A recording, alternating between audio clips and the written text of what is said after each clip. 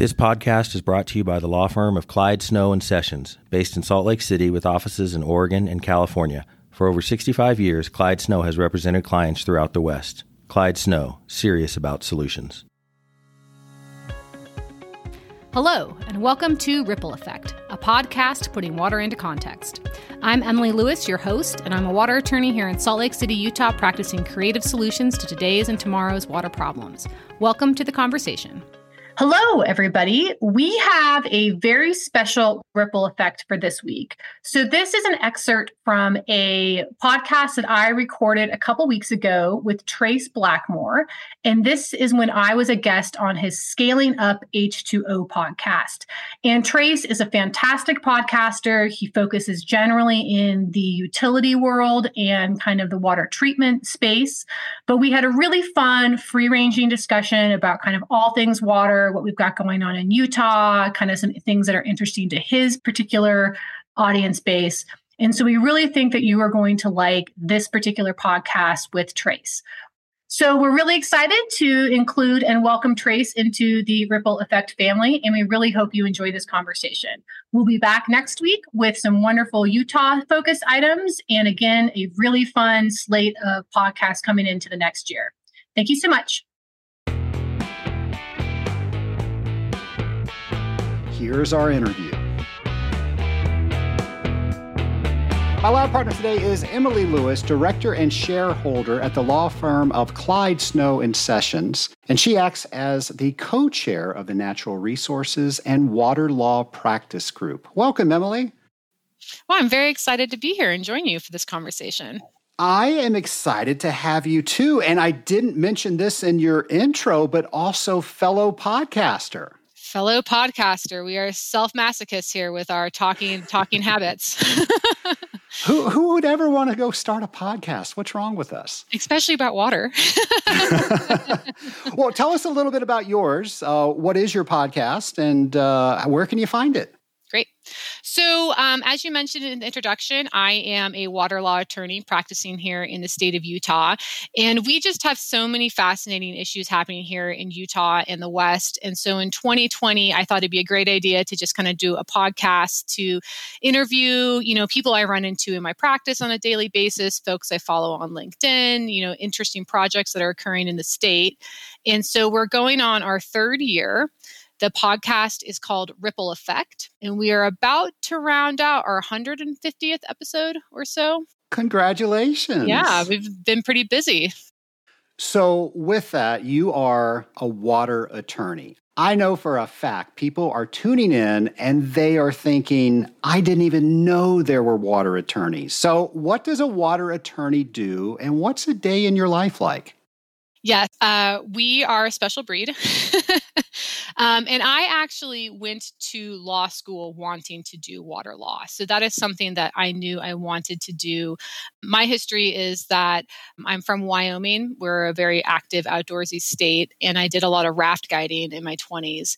And just kind of being on the river and seeing, the day-to-day changes in a river, depending on which river I was on, depending on whether it was early season, depending on if it was a dam-controlled river, and just literally tasting the difference in water, seeing our boats float up and down depending on the hour, I just thought was really, really interesting. And so I actually went to law school here at the S.J. Quinney College of Law here in Salt Lake City at the University of Utah to study water law. And so a water attorney, it's a great field. If you are someone who's intellectually curious, who likes to solve hard problems, being a water attorney is a great position to do because we get to basically have our fingers in everything interesting, which I like. So on a day-to-day basis, our clients range from kind of independent water users. So I deal with individuals who are honestly just looking to drill a well on a property, to we represent one of the largest wholesalers of water in the state of Utah. The Central Utah Water Conservancy District is a client of ours. Obviously, I'm speaking today on my own personal behalf and not any of my clients. And, we deal with trans-basin diversions from the Colorado River Basin into the Great Salt Lake. We represent very large agricultural interests. So we deal with a lot with more recently assisting with kind of ag optimization projects, having agriculture become more efficient. And then kind of unique to our practice and something that I'm very passionate about is we've been working a lot with the state of Utah through various kind of contractor projects, working on kind of broader water policy. And so we've got a really great Great Salt Lake integrated basin plan that deals with water policy for the Great Salt Lake coming out. And just this week, we released our website, which is the culmination of a 3-year effort developing water marketing strategies for the state of Utah. And so we really have a very broad base of what we do. I'm curious, you went to law school knowing you wanted to specialize in water. Was that a specialty in law school, or did you have to create that after you graduated? So the University of Utah and the S.J. Quinney College of Law have what's called an environmental certificate. So typically a law degree is kind of a general practice degree like you would have if you were kind of just like a general practitioner, like a doctor. And then, later people go on and specialize in orthopedics or whatever. A law degree is kind of supposed to be a kind of a generalized education in law. And then once you move into practice, you kind of specialize in tax or family or whatever. The S.J. Quinney College of Law is a little bit different in that they are one of the few institutions in the country that offer a specialized environmental law certificate. And so you kind of can take a heavier caseload in environmental laws like the Clean Air Act or Clean Water Act, natural resource law, mining law, water law. And so I received the certificate through our law school program and then ended up specializing in water kind of in my practice as I moved into actually practicing law. And you are also a professor. Is that what you're teaching your students? I am. I'm a busy professor. I have to tell you, I kind of feel bad for my students this semester. But I actually love teaching, and water is just like such a great course to teach because it's so visual. We are on the state engineer's website every day looking at water rights. We did a fantastic field trip a couple weeks ago where we went and spent all day looking at one of our clients' irrigation canal company systems, and they're installing a $17 million efficiency program to do automated gates. And so it's really a fun, practical course to teach because you can go out and touch the things and see the maps and talk to the people. Instead of that like esoteric tax stuff or torts. So if we had a syllabus in front of us, what would be some of the things on that? So the course is kind of divided into 2 halves. The first half is really kind of, I do 1 day on riparian rights, which is the doctrine that's primarily practiced on the East Coast. And I'm based in Utah. And so, that's not something I do on a day-to-day basis. So it's kind of more of just a overview of the general principles. And then we really do spend a good 6 weeks talking about the components of the prior appropriation doctrine and kind of how that developed here in the West. And we talk a lot about the history of the West and how, water law in the West really is a reflection of the westward migration, of the conditions that people found. It's a combination of, how do we resolve conflict, the prior part of the prior appropriation, we talk about first in time, first in right. That was a way to resolve conflict on little tiny streams between miners. If you had a miner come out, first, you had to figure out a way for them to claim their water so that they could defend against, later comers in the stream. We also talk a lot about the migration of Western settlement, the wagon trains that came out and how those ended up developing into, communal water companies and how they shared water amongst all the settlers. And so we really do kind of take like a very historical basis because at the end of the day, the doctrine of prior appropriation is built around this concept of beneficial use. Water rights are designed to fulfill a very specific use at a very specific place for a very specific stream. And, once you kind of understand that, then you can kind of see how the doctrine was built, but more importantly, how it was built in a way that is flexible to adapt and amend to kind of today's conditions. Water law gets kind of this bad rap of being this antiquated, hard to work in thing. But in all actuality, it's very straightforward. I mean, it is a prospective way to resolve shortage. And once you know that, then you can contract with people about different arrangements. The value of water rights, what's going to happen. It really adds certainty to the discussion. So you can kind of create some creative ways to deal with some of the issues that we're dealing with today that they never would have thought of 150 years ago. So this podcast serves the industrial water treatment community. How are you working with them in your day-to-day? So we do represent several municipalities, that have water treatment facilities. And so most of our work for them is kind of more in the terms of water rights portfolio management. Do you have the right amount of water rights? From what sources are they coming from? Are they coming from ground? Are they coming from surface? Are they coming from, contracts with large wholesalers? And so that's kind of one way we deal with them. Here in the state of Utah, we've had some very robust discussions about reuse recently. And so how do we deal with kind of like reuse? That's something that we've been working with our clients a bit on. But also another aspect of water, and especially from the policy perspective, is revenue. How do our clients make money so that they can build another treatment plant or so that they can do a pipeline installation? And so, I'm less involved in the day-to-day of, how a treatment plant is built or operated, but kind of more on the back end of what is the water going into the plant, what is the water coming out, and then how do we make sure that that is a, economically viable operation for one of our clients. We had somebody on the podcast not too terribly long ago, and they were talking about how we could just go out, drill down so many feet, and we can find water. But as we continue to pull water out of the ground, it's not always going to be there. So more and more facilities are trying to reuse as much water as they can.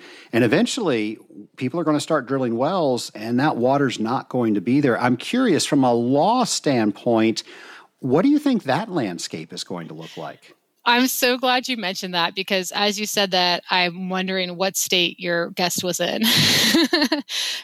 Because our groundwater laws are very, very different. And actually, if your listeners are interested, the New York Times is presently doing a very, very good interactive series of stories on groundwater.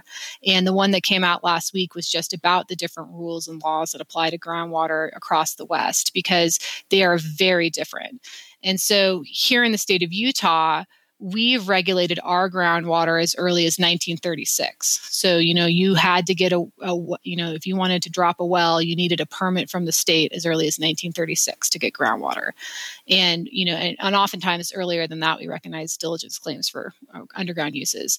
But in contrast, California didn't adopt their Sustainable Groundwater Management Act until 2014, and it didn't really become effective on the ground until 2016. So, that is, almost 100 years difference in groundwater law. And so realistically, the ability to just drop a well and get more water is more and more limited. And physically, the water is not there. And then legally, the challenges are, it's much more of a heavily regulated space these days. I'm sure there are some people listening and they get frightened when they hear an attorney, especially in the water sector. So what's a common misconception that we can clear up about what you do? Yeah, I can say this very sincerely is that, I'm an advocate of this particular role. I teach because I like being with the students. I also really like being with kind of like up and coming minds who want to be thinking about this stuff. And I can say this with a very much of a straight face is that the water law bar here in the state of Utah, I don't work in many other states, even though I do have a lot of interactions with attorneys in other states, is very different than other kinds of law. Whereas you might have like a divorce litigation where it's a sum game, one person moves a check in one column to the other column. With water, everyone loses or everybody wins. There really can't be winners and losers in water because that means that we have failed as a society to, properly steward and manage this resource that is for everybody. And so it's an exceptionally collaborative area of law. We spend a lot of our time in working groups. Just yesterday I was at the Utah Water Task Force, which is an appointed body of 14 individuals who come from different stakeholder groups, DEQ, municipal providers, water rights. And then typically we have about 100 people attend these meetings that are just members of the public or members of other groups. And we literally sit together and vet administrative rules as a group. Line by line. It is very boring, but also thrilling at the same time. And so, I think one of the misconceptions is when you put lawyer next to anything is that it automatically indicates that something's adversarial.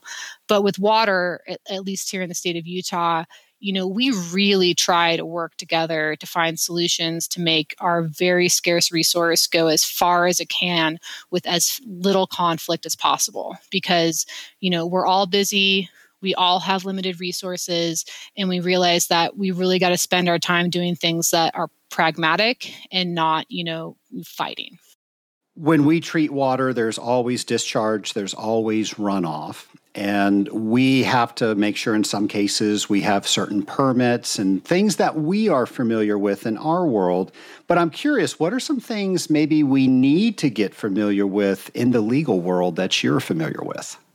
Yeah. And to be really fair, my practice does less and less on the water quality aspect. So I do very few UDP PDS permits. I don't do a lot of stormwater permits. I'm more on kind of the quantity side, the water rights side, the water management side.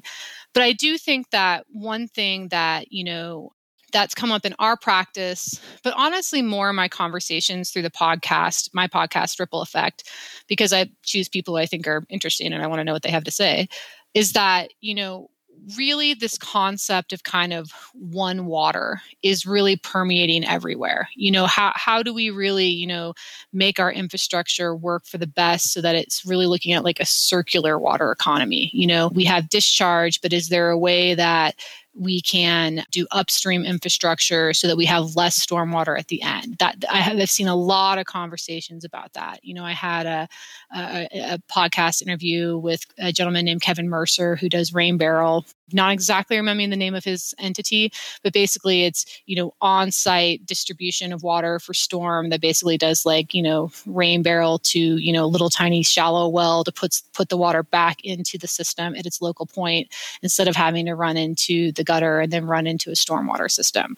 And so I am seeing a lot of movement of kind of this distributed infrastructure concept of, how do we take small bites everywhere to make sure that, the water that actually goes through our treatment systems is one, not as contaminated as it possibly could be, and two, not overwhelming the system because, we are seeing these disruptive events where, instead of the slow spring trickle, we're getting the huge spring deluge and the huge fall deluge. And so, our built concrete gray infrastructure is not always built to accommodate those kind of new conditions. There's a show on the Discovery Channel, and its name is escaping me right now, but it's the gold miners up in Alaska, and they're taking water from the river, and of course they're using the water to wash all the rock and all the dirt to find the gold, and then they're putting that water back into whatever source that it is, and I think there is a settling pond. But when I watch that, I think of all the things they should be doing as an industrial water treater to make sure that's safe downstream. As an attorney, what do you think of when you see something like that? I hope they have their permitting in order. I see something like that. I mean, a mining operation in Alaska like that's a pretty heavy, intensive use of the resource. So I imagine, they'd have to be working with the Forest Service or, whomever their permitting entity is to make sure they're not, releasing too much muck into the river to make it turbid. And, those are some pretty heavily regulated activities. Who knows what actually happens on the TV show, but it should be heavily regulated. More when I kind of see things like that, I think maybe a more accessible, example that I'm thinking of is that, just here in a city, you have places, and your listeners probably really, relate to this. You have different kinds of contributors to a municipal treatment system. You've got regular homes that have got like pretty regular use, but then you have, industry like a brewery that has like a really, high total dissolved solid, or, they've got really kind of a larger impact on, water treatment. And so one of the most interesting conversations I've had in the last couple of years on the podcast that I host is one with AquaCycle, where they do these really cool kind of on-site turnkey pre-treatment systems. And so you could, like, if you were a brewery or some other, if you're like a paper mill, that seems very large. I don't know exactly what extent they could have. But if you had an entity that really had a higher percentage of treatment needs, you could do an on-site kind of pre-treatment, so-called, rinse, quote unquote, before the water actually got released to, the regular municipal system. And so I think that, there's all these kind of cool ways that we can, integrate these systems to be a little bit more flexible and resilient to kind of what our actual needs are.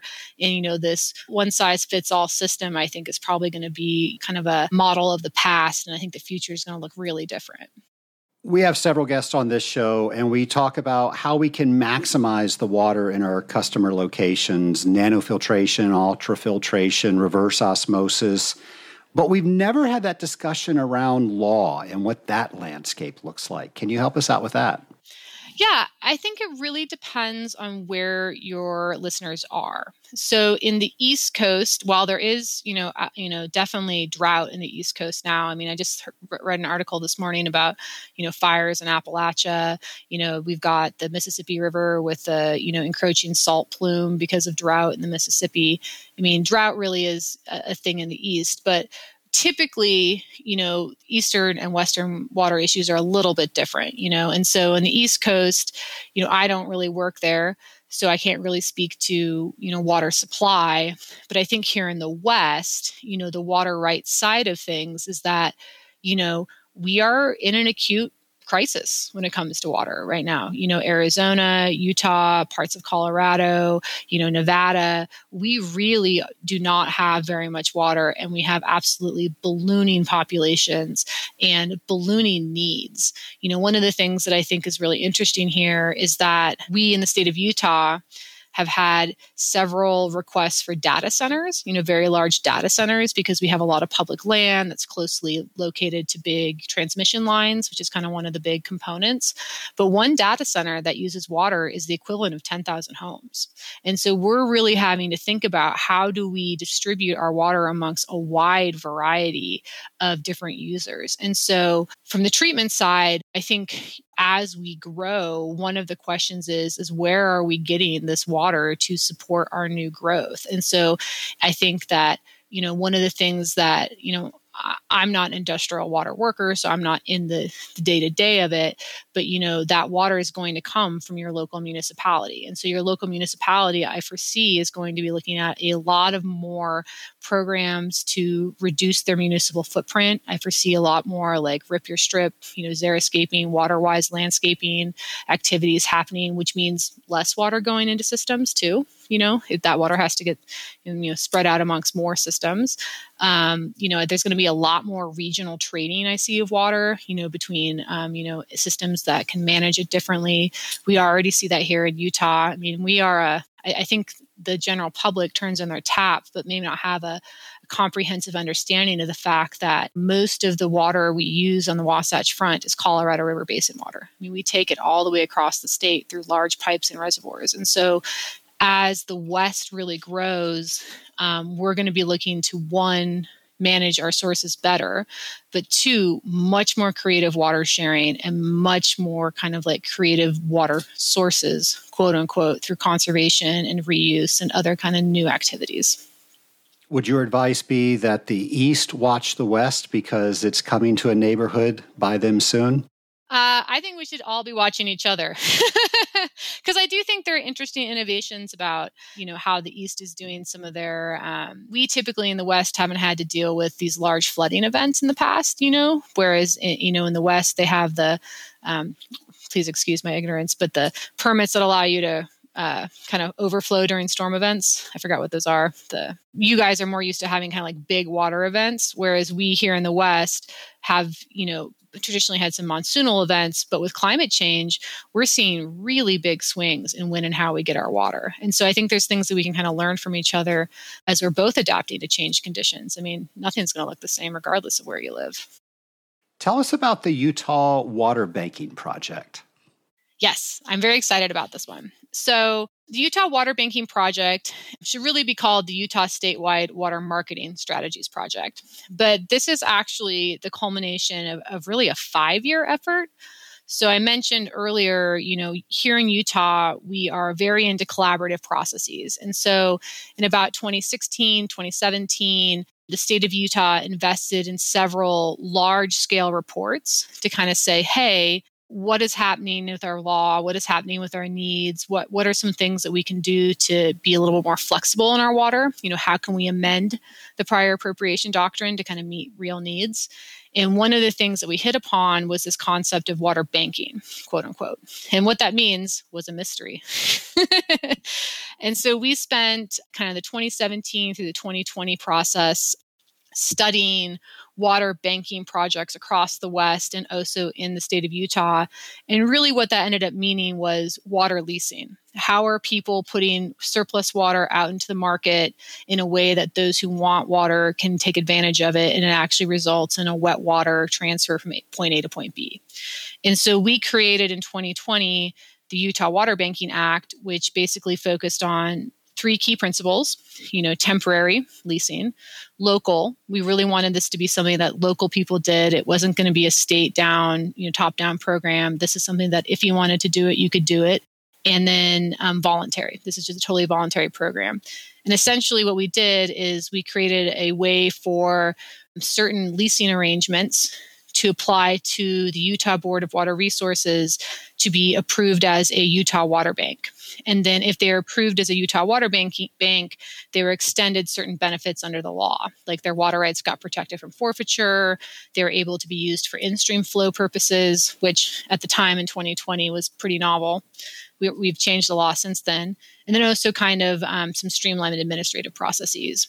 And so that law was put into place in 2020. And then we got about $800,000 in funding from the federal government and the Utah state government to do pilot projects across the state of Utah. And so what we did is we did 3 pilot projects and then actually ultimately ended up doing a 4th pilot project at the end, kind of testing the Water Banking Act, but more broadly learning, what does it mean to do water marketing? When you say that out loud, what does that mean? And how can we help water users kind of better organize their thinking about that process? And so what the actual deliverable of this effort is a statewide water marketing strategy report. And we've got a great website. You can go to water.utah.gov/water/water marketing. And what we've done is based on our conversations with the pilot project participants, we've organized kind of the process to organize a water lease into kind of 5 key milestones. And those 5 key milestones are people. Do you have the right people in the room? Markets. Do you have the right balance of supply and demand? And then logistics. Can you physically and legally move the water where you want? And then once you've kind of decided those 3 things, you can kind of move on to, designing a transaction. What are the pricing elements? How are we going to coordinate? Who's going to watch it and monitor it? And then our 5th milestone is approvals, seeking various approvals from the agencies that you need. And so really the statewide water marketing strategies, information is that we've got a whole bunch of videos that kind of unpack each one of those milestones. And we've got interactive tools. We've got a series of kind of choose your own adventure questions that walk participants through each of the milestones that talk about really nitty gritty things that we heard our pilot participants ask, is there a storage unit in our area where people are storing water in the late season that they may not need, that people in the local area could potentially lease? Or is there enough telemetry in our local area to actually physically distribute a water lease? And so, the goal here of this project is to really put a bunch of information out there in the public, and then hopefully they'll pick it up and kind of create little water banks or water leasing arrangements that are really well suited and tailored to their local needs. Do you see other municipalities outside the state of Utah using this project as a model? I hope so. We really learned a lot from our sister states too. So I think that, we're not alone in exploring these topics. For example, the state of Utah has actually a pretty similar water banking program. It's a little different in that their State Department of Ecology holds the water rights in trust, but they have, some really cool water markets that have popped up as well. The state of Idaho, they have both local rental pools and a state-run pool. And so I think, what we're doing is very on pace with what some of the other states are doing, but this is just maybe a little bit more water user centric. And that's kind of what we found, is that some of the other programs in other states weren't being utilized to their fullest because it was too top down. And so this was really trying to kind of model it on, private irrigation company principles that we apply here in the state. And so we're hoping that this maybe is the magic solution to kind of getting more water marketing going, is that we really are focusing like at the very, very local level. Why should everybody have their eyes on the Great Salt Lake right now?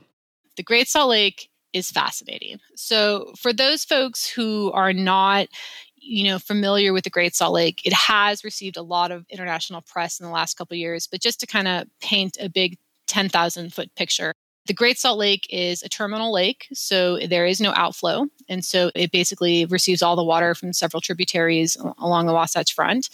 And it is quite salty. It is, I think, 12 times saltier than the sea in the lower half, and even in 30 times saltier in the top half. The lake is actually cut in half by a causeway, so it's actually two separate and distinct ecosystems. But the lake is of hemispheric importance. It is an international flyway for birds. If you like to come to Utah and ski, that beautiful Utah snow is all lake effect snow. The storms from the Pacific come in, they get stuck on the Wasatch, pull up all that water, and then they drop it in snow, which is super fun. I'm a big skier. But then it's also 90% of the water supply. And so, the lake in the last couple years, due to a combination of climate change and drought and hot conditions, it's also a shallow lake. So, it has very high evaporative conditions, and also, human diversions. And there's a lot of us here who are using the same water, has basically declined to its lowest levels ever. And so that is really, really a big problem, because we are reaching such critical salinity levels in the south arm of the lake that there are some threats about the kind of indicator species, the brine flies, the microbialites that live on the lake, being too salty for them to live. And so when those keystone species, cease to thrive, everything above them does as well. And so we are exceptionally fortunate in that we had one of the largest recorded water years ever in the 2022-2023 winter. And so we got a little bit of breathing room, but there is a very real and very acute need to actively and proactively, manage the Great Salt Lake to increase those lake levels. What's being done to increase lake levels?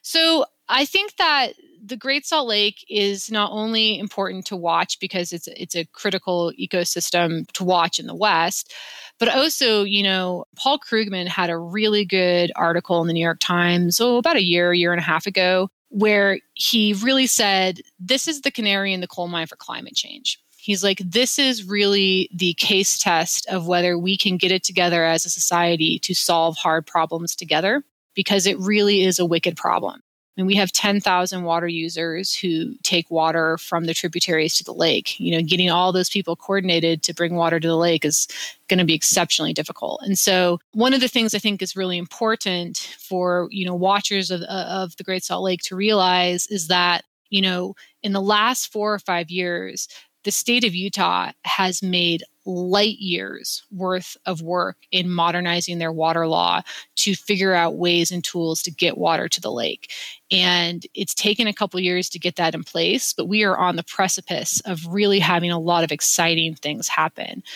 For example, one of the things that we did is, because the prior appropriation doctrine was built to accommodate, 19th century agrarian Utah, letting the water sit in the Great Salt Lake was never considered a beneficial use. And so now we've amended our laws to allow for in-stream flows for water to go to the lake and be used for those purposes. However, just stating in the law that water can be used for that purpose doesn't physically get it there. So we've also made a whole suite of laws and changes to update our distribution systems, monitoring, measuring, so that if you wanted to bring water to the lake, you actually know it gets there. The other thing we've done is the state has pumped, hundreds and hundreds and hundreds of millions of dollars into ag efficiency projects. And so we are, here in Utah, 70% of our water is used by agriculture. And so we are working hand in hand with our agricultural partners to try and figure out ways to, make those operations as efficient as possible, because we really want to also keep our agricultural community. The solution is not to dry up ag. The solution is to work with ag. The other thing we've been doing is we've been passing, tons of laws about land use and water integration. Municipalities having, much stricter laws on water-wise conservation, really kind of trying to move the needle on the municipal component. And so, we have a long ways to go. Like, don't get me wrong, but I would really like the public to understand that, we have really heard the call. And I do think the water user community and the water policy community has really stepped up to the plate to make big changes. And we're about to, the last couple of years has been, building the bus. And I think in 2024, we're really going to start driving the bus. And it's just a really exciting time to kind of see what happens. As new policy is written, how does our industrial water treatment team work with your legal team to make sure we're getting the best policy out there? That is a really good question, because the way I like to describe water to people is that it's kind of like a sweater where you pull one thread and something else happens over here. And so, for example, I have Weezer in my head now. Thank you for that. That's okay. Everyone should go home with Weezer. Why not? It's fun. Happy Buddy holidays. So a good example for industrial water users is that, the Great Salt Lake is actually a really big beneficiary of effluent, And so, like, for example, the Jordan River, that is one of the main tributaries to the Great Salt Lake, in August, something like 30 to 50% of its flow is from publicly operated water treatment plants. And so, it's been really interesting because on the one hand, we've been having really interesting discussions about reuse and trying to make our water go further. But on the other hand, the more we reuse water, the less water gets back into the natural system. And so it's been this really interesting kind of trying to find the balance of, where is striking the right chord with encouraging reuse, because we need our sources to go further, but yet making sure enough wet water flows into the system so as to not further degrade the Great Salt Lake. It's complicated. There's a lot of countervailing positions to be had. With all the things that you've been talking about that you've been doing over the last few years, what are some of the takeaways that you have? I think the takeaway that I really think is important to kind of get across is that the reality is, here in the West, especially in Utah, we are going to ask the public to do a lot of really hard things because these things are hard. There's just no way around it. Water is complicated. It's nuanced. It takes a lot of expertise. It takes a lot of care. And I think that it's for us to actually be successful, we also need public buy-in on it. And so I think that one of the things I really would love, the conversation to kind of move towards is that recognizing that this collaborative ecosystem that we've built around water here in Utah is really working. And it has been working for a long time. And we have very big challenges, which make it seem like it may not be working. But the reality is that we are so much stronger when we work together on these problems. And what I really fear is that, we're going to start pointing fingers. And when we start pointing fingers, all of our resources get, dragged into litigation, dragged into fighting, where the reality is that, we all have to win. And so I just think the biggest takeaway of the last couple of years is, one, I think we've been very successful on this front of working together to modernize our water law.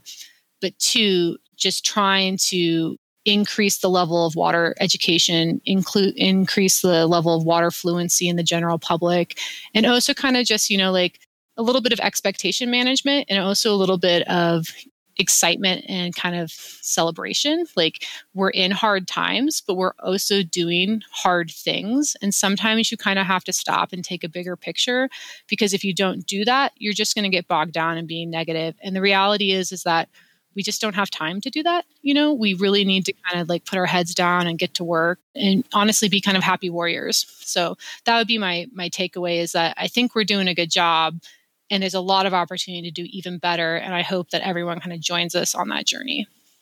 I love what you said earlier about that. In water, we either all win or we all lose. Well, speaking of winning, I know you're going to do very well with our lightning round questions. Great. So are you ready to segue over to those? I am ready.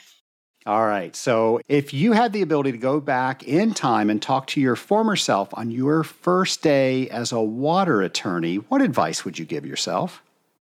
I would give advice that a very good friend of mine gave me about 5 or 6 years into my career. And she said, what we do is hard, and you should remember that, and you should be okay with it. Because I think sometimes we lose track of the fact that what we do is difficult, and we signed up for difficult tasks. And when we don't see immediate success, that doesn't mean we're failing. It just means we're doing the job. What are the last few books that you've read? Oh my gosh, you guys are going to hate me when I say this out loud. I'm actually reread Gone with the Wind. Really? Yeah. Nobody assigned it to you? And No, I read it in high school, and I recently had to move. And there's been this really interesting public conversation about books and what books we should ban and what books we should keep. And, it was one of these things where I was like, this is kind of part of the American canon. It is sitting on my bookshelf. I'm looking for some light reading. What does it look like to read this with an eyes of a new, as a 40-year-old woman who's, different and evolved and, kind of watching how we think about literature. And it's been really interesting. I've really enjoyed it and also really see why we have some interesting discussions about that book. Interestingly, I live in Atlanta. We have the Margaret Mitchell House here. It's a really big deal here in Atlanta. Yeah, that's funny. I didn't actually quite realize you were in Atlanta, so that's even more fitting for you. So outside Gone with the Wind, if you were looking for a good water law book, and there have been many, many great water books that have come out in the last couple of years, I think a seminal book to read, actually I've got two of them, two really seminal books to read would be Beyond the 100th Meridian by Wallace Stegner. And I would consider it to be the professional biography of John Wesley Powell.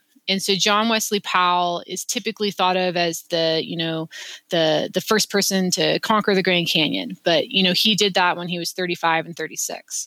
And he had a professional career that spanned until his early 90s.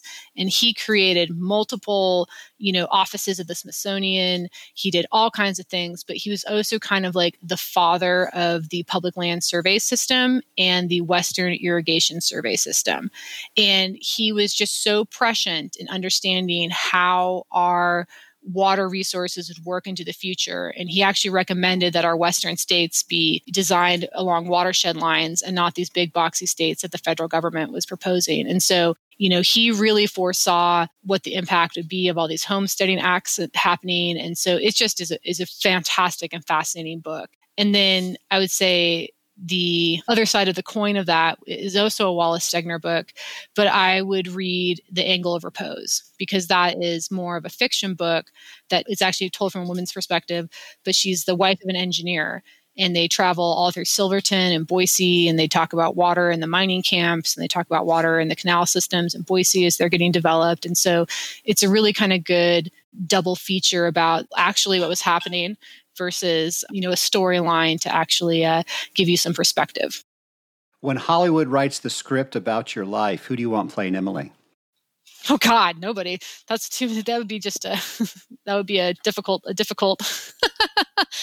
Jennifer Lawrence, because she's funny. There you go. Final question. If you had the ability to talk to anybody throughout history, who would it be with and why? If I had the ability to talk to anybody throughout history, who would it be with and why? Probably like Georgia O'Keeffe. She's really fascinating and has an interesting perspective. She went on long walks. She really thought about things. I think she really saw the world in a way that really kind of captured some of the mystery of the West. And so I really would I think she'd be really fun to talk to. Well, you were really fun to talk to, and I really appreciate you coming on the Scaling Up H2O podcast. I just can't help but say that water touches every single industry, every single job. And I bet people didn't think they were going to tune in today and hear from an attorney, but we learned so much because of that. So thank you for coming on the Scaling Up H2O podcast.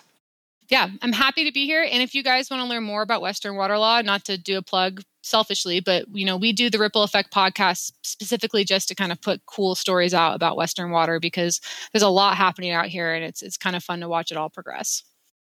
We will make sure to link that to our show notes page. And I'm sure, just like the Scaling Up H2O podcast, you can find the Ripple Effect anywhere you find podcasts.